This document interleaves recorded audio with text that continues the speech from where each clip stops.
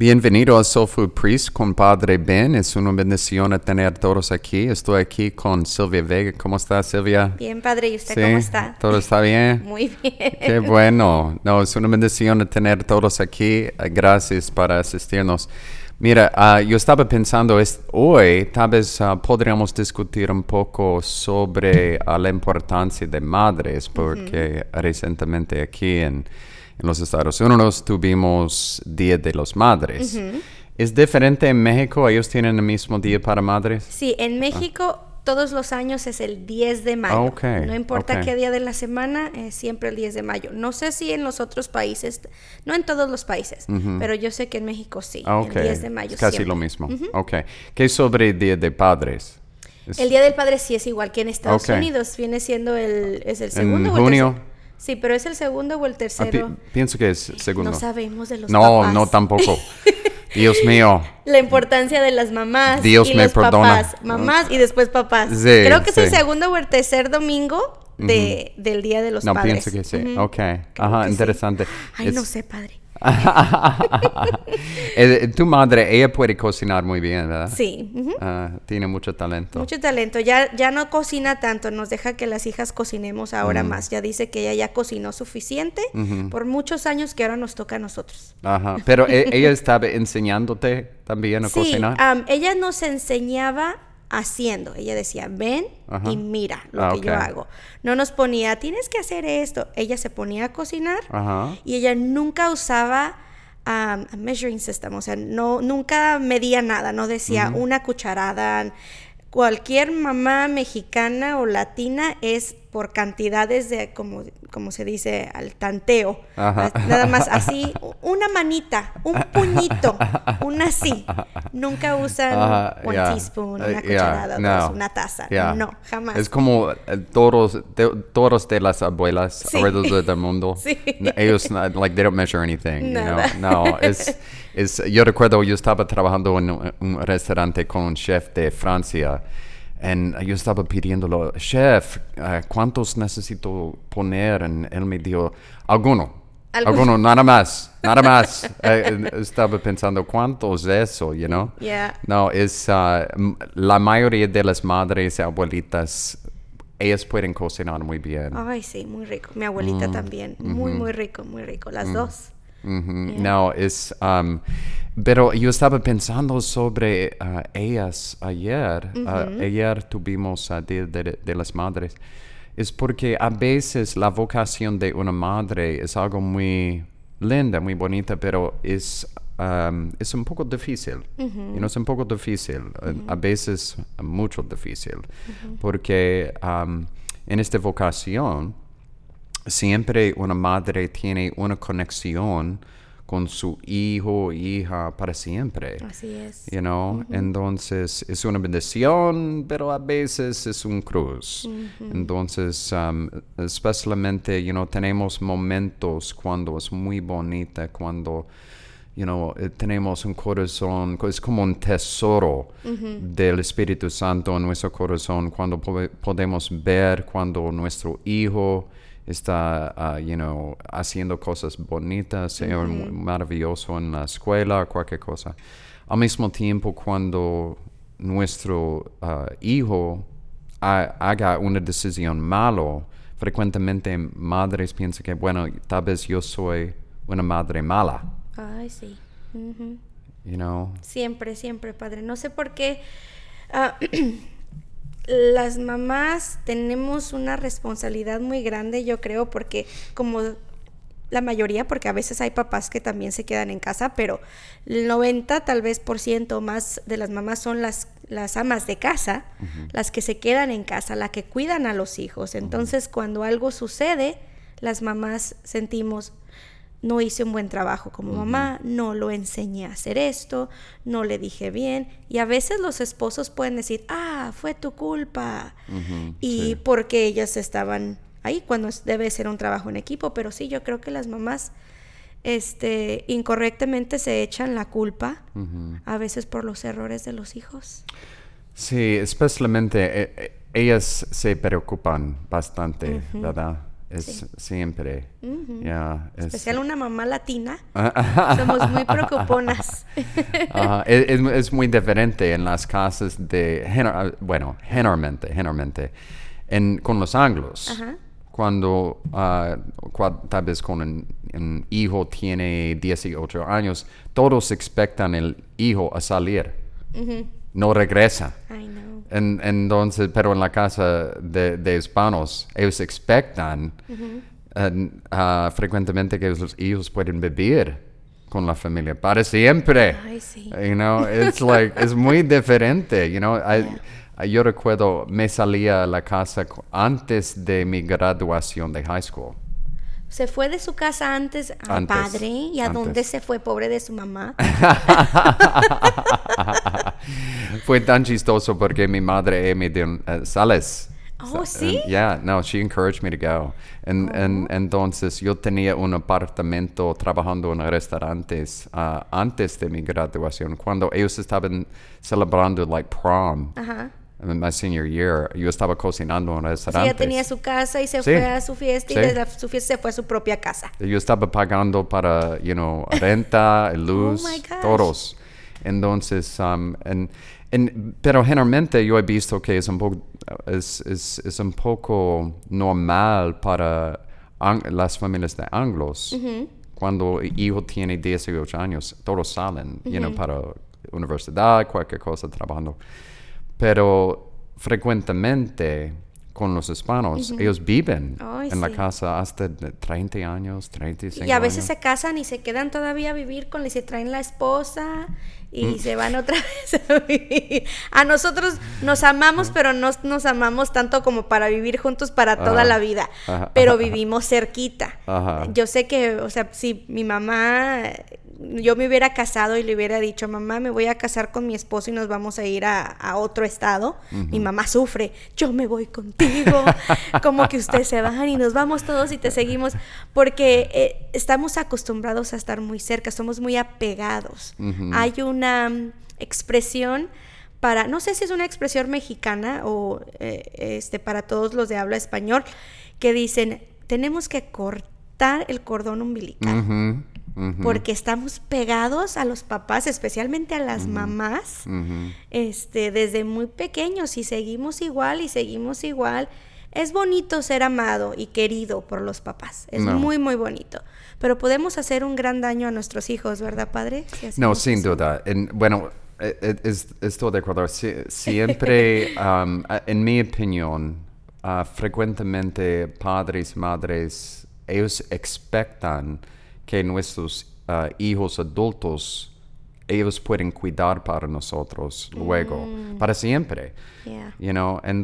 También esto es normal, según los mandamientos necesitamos cuidar para padres y madres. Pero al mismo tiempo, en mi opinión, puede ser un poco demasiado duro para nuestros hijos porque ellos tienen una familia. Claro. Porque tal vez yo tengo una esposa, hijos míos, entonces ya al mismo tiempo, en mi opinión, sus padres más grandes necesitan respetan. Okay, bueno, ya mi hijo tiene una familia. Claro. Okay, él o ella tiene diferentes preocupaciones, luchas, pagando para tuición, entonces es los dos. Sí, las culturas, a lo que yo he visto, padre, viviendo aquí y también siendo latina, es que el adulto americano, anglo, se prepara para su retiro, se prepara para a tal edad dejar de trabajar y vivir al máximo y no tener que cuidar nietos, no tener con su pareja, tiene una casa de vacaciones en Florida o en el Costa Rica. Y los hispanos vivimos el momento y no nos preparamos para el futuro, desgraciadamente, porque sabemos que nuestros abuelos fueron cuidados por sus papás, nuestros papás cuidaron a nuestros abuelos y tal vez un día a nosotros nos va a tocar cuidar a nuestros padres y no sé si fue de tradición o si en México, en los países de habla latina, en español, no hay esa preparación de retiro, o no es una parte importante en la cual yo ahorita yo pienso para un futuro, y yo veo que mis papás viven bien y digo, ok, yo los cuido si necesitan de mí en un futuro cuando estén viejitos, pero la calidad de vida que ustedes viven ahorita, ¿qué tal si un día yo no se las puedo dar? Hay que cuidar ahorita para que si el día de mañana ustedes no pueden valerse por sí mismos, tendrán un techo donde vivir conmigo, pero no sería un cargo para mí financiero, porque qué tal si yo no puedo ni siquiera para mis hijos. Y lo hablamos todo el tiempo y obviamente se preparan ellos y me preparo yo, pero yo creo que es algo cultural, padre, de que el abuelo lo hizo, el tatarabuelo lo hizo, el bisabuelo lo hizo, pues yo también lo hago y no me preparo porque es normal. No, es un punto tan importante, es un punto, sin duda, estoy de acuerdo. Hay cosas muy bonita, maravilloso que los anglos pueden aprender de los hispanos, you know. Por ejemplo, generalmente, otra vez, cosas que yo he visto en la comunidad, ellos ponen bastante devoción, dedicación a Dios y también a la familia, you know. Generalmente con los anglos, yo he visto mucho menos. Es en tragedia, porque últimamente tendrá impacto malo en nuestra cultura, no solamente en la familia, en la cultura. Entonces, ya según el gobierno, hay más de 70 millones hispanos en este país. You know, es bastante. Gracias a Dios. Pero es tan chistoso porque yo he visto que cuando un niño está creciendo, siempre madre está cocinando, cuidando, usando vaporú para todos, you know, pero los anglos generalmente no hagan eso, you know. You get better. Yeah. You get better. Tough it up, buttercup. No, fíjese, padre, que cuando nosotros nos vinimos a vivir a Memphis, nosotros somos de la frontera en México, entonces vivimos en México y vivimos en Brownsville, Texas, que es la frontera. Y cuando nosotros llegamos a Memphis, era para nosotros un asombro ver que, por ejemplo, en marzo, en abril, donde en el día está caliente, pero en la noche hace frío, o en la mañana cuando vas a la escuela hace frío, pero ya en el día ya no, que los niños anglos iban en shorts y sin suéter. Y nosotros, las mamás, nos ponían que guantes y la bufanda, que porque te vas a enfermar, no te bañes porque hace frío. Entonces, era para nosotros un shock ver, pero es que, mira, al niño no le pasó nada, se fue en shorts, se fue sin suéter y no les pasó nada. Y mi mamá me mandó todo tapado y a mí sí me dio gripa. ¿Por qué? Porque estamos acostumbrados a hacer a nuestros hijos bebés, cuidar los demás, sus defensas están bajas. Entonces es algo bueno que también podemos aprender de los americanos, el sí, no ser que no me importe mi hijo, pero ser menos, no ponerle 3 bufandas en marzo y ponerle botas y chamarra porque en la tarde tienen mucho calor, pero sí es bonito ver el amor de las mamás, de que se preocupan para que a sus hijos no les pase nada. Entonces es un balanceo que tienen que encontrar un medio. Sin duda, es un balanceo, you know. Entonces, en mi opinión, los niños necesitan los dos. Así es. You know, entonces, pero como un sacerdote siempre estoy orando para madres, especialmente, porque, bueno, yo he visto que madres, ellos cargan bastante preocupaciones, siempre ellos se preocupen sobre sus hijos y hijas y niños. Entonces es bastante, es bastante. Generalmente hombres pasan más tiempo trabajando, pagando para renta. Pero entonces ellos tienen bastante preocupaciones también, pero es un poco diferente. Pero la vocación de una madre es algo muy profundo. Hay En el Evangelio según San Lucas dice la Virgen María, she pondered these things in her heart. Entonces ella, la Virgen, tenía diferentes preocupaciones sobre Jesús como su hijo en su corazón. Así es. Yo creo que como mamás jamás vamos a dejar de preocuparnos por nuestros hijos, Padre. Pero como lo estuvimos hablando recientemente en un podcast en inglés, el preocuparse por nuestros hijos no es malo, pero el sobre preocuparse por los hijos tal vez sí puede ser malo y puede hacerle daño a una mamá con darle ansiedad, darles depresión, darles un sentido de qué voy a hacer, no vivir tranquilas. Y lo único que podemos hacer, Padre, es ser la mejor mamá que podemos hacer hasta un punto, y cuando el hijo sale de la casa, para la escuela, para el trabajo, porque ya se va a casar, porque se va a ir a otro país, a otro estado, a otra ciudad, es encomendarlo a Dios y estar tranquilas que nosotros ya hicimos lo más que pudimos por ellos y encomendarlos a Dios. O sea, es difícil, es más fácil decirlo. Sí, verdad. En mi opinión, sin duda, hay un punto cuando la madre y padre, ellos necesitan presentar su hijo a Dios. Así es. Diciendo, bueno, yo he hecho todo lo que yo puedo hacer. En este punto, Dios, tú puedes tomar este niño y tú puedes fijar la situación, porque no puedo hacerlo.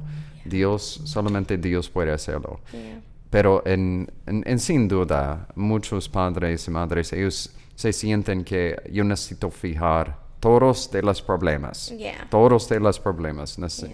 O tal vez yo era una madre mala, entonces es porque mi hijo es un borracho. Yeah. Pero usualmente, no fue la falta de la mujer o de la madre. No, y a veces, Padre, yo he sido testiga, y me imagino que usted también, de mujeres buenas, mujeres entregadas a sus hijos, mujeres que dan un buen ejemplo a sus hijos, mujeres que en su matrimonio como pareja han dado un buen ejemplo a sus hijos. Y los hijos son completamente al contrario de la mamá, la personalidad, los actos de la vida, y la mamá se siente culpable y tiene uno que decir, no, tú hiciste un buen trabajo como mamá. La decisión las tomó tu hijo y va a tener las consecuencias y va a aprender de los errores que cometió. No puede uno culparse. Ahora, sí hay mamás que tal vez no lo dan todo, y ahí es donde tenemos que trabajar como mamás en ser mejor, entregarnos un poquito más a nuestros hijos, y las que nos entregamos de más, bajarle un poquito. Es bueno ser no sé, en el medio, ni ser toda completamente dada, olvidarte de ti misma, porque primero son mis hijos. La mamá mexicana latina es: me quito el bocado de la boca para dársela a mi hijo. Eso es hermoso, Padre, no lo vamos a discutir, es hermoso, pero para que la mamá pueda que sus hijos estén bien, para que los hijos estén bien, la mamá tiene que estar bien. La mamá tiene que estar bien. Entonces no podemos darnos todas si nosotras no estamos completas. No, verdad. En mi opinión, es un poco difícil para sacerdotes entender, porque no tenemos hijos, niños. Entonces, por ejemplo, como estabas diciendo, muchas madres, ellas se sienten culpables para las decisiones de sus hijos y hijas, Entonces, como un hombre, para nosotros estamos pensando, no te preocupes, todo está bien, pero no tenemos niños. Hay mujer. Entonces, al mismo tiempo, es verdad que no podemos controlar cuando son adultos. No es nuestra responsabilidad fijar sus problemas tampoco. Puede dañar ellos también, porque tal vez, tienes una hija quien tiene 30 años, ¿ok? Obviamente, esta mujer es una mujer.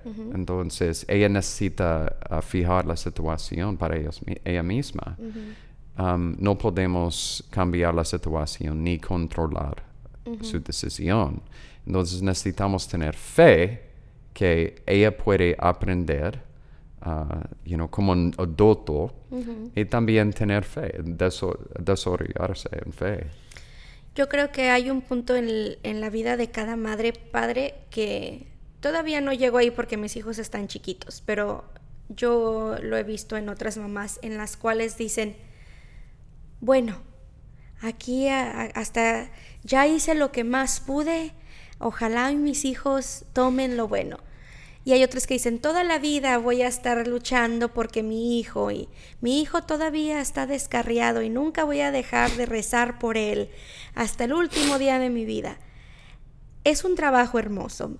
No es, madres, dejen de preocuparse por sus hijos, malo, no hagan eso. No, es algo hermosísimo, es algo de amor. Dios nos dijo que amáramos y nos prestó a nuestros hijos para cuidarlos, es un regalo que nos dio y es algo hermoso que nosotros nos preocupemos por los hijos, que los amemos, pero también tenemos que confiar que Dios también los va a cuidar y que dentro de los errores que nuestros hijos puedan cometer, Dios los está cuidando. Y si acaso, porque tenemos desgraciadamente, padre, usted sabe, porque tiene funerales, cuando algo sucede malo a nuestros hijos, no tenemos por qué sentirnos culpables. Por algo Dios permitió eso. Por algo, me fui de un extremo al otro, pero no podemos un día culparnos porque algo mal les pase a nuestros hijos cuando la decisión la cometió la hizo nuestro hijo.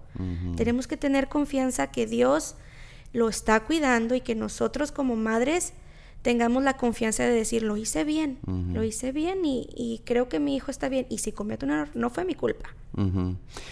No, es un punto importante. Yo recuerdo cuando estaba visitando los cárceles, siempre cuando estaba hablando con los prisioneros, en la cárcel, muchos eran de diferentes países, en Centroamérica, México, los Estados Unidos, África, diferentes partes del mundo.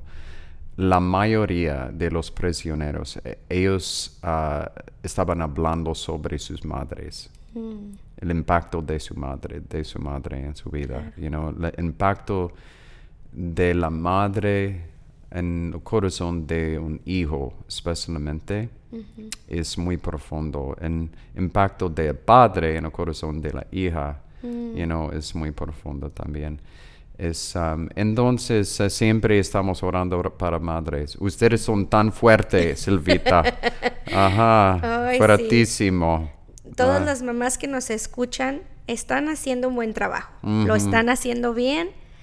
Y solamente confíen que Dios las tiene, les da fuerza y que van a cuidar de sus hijos.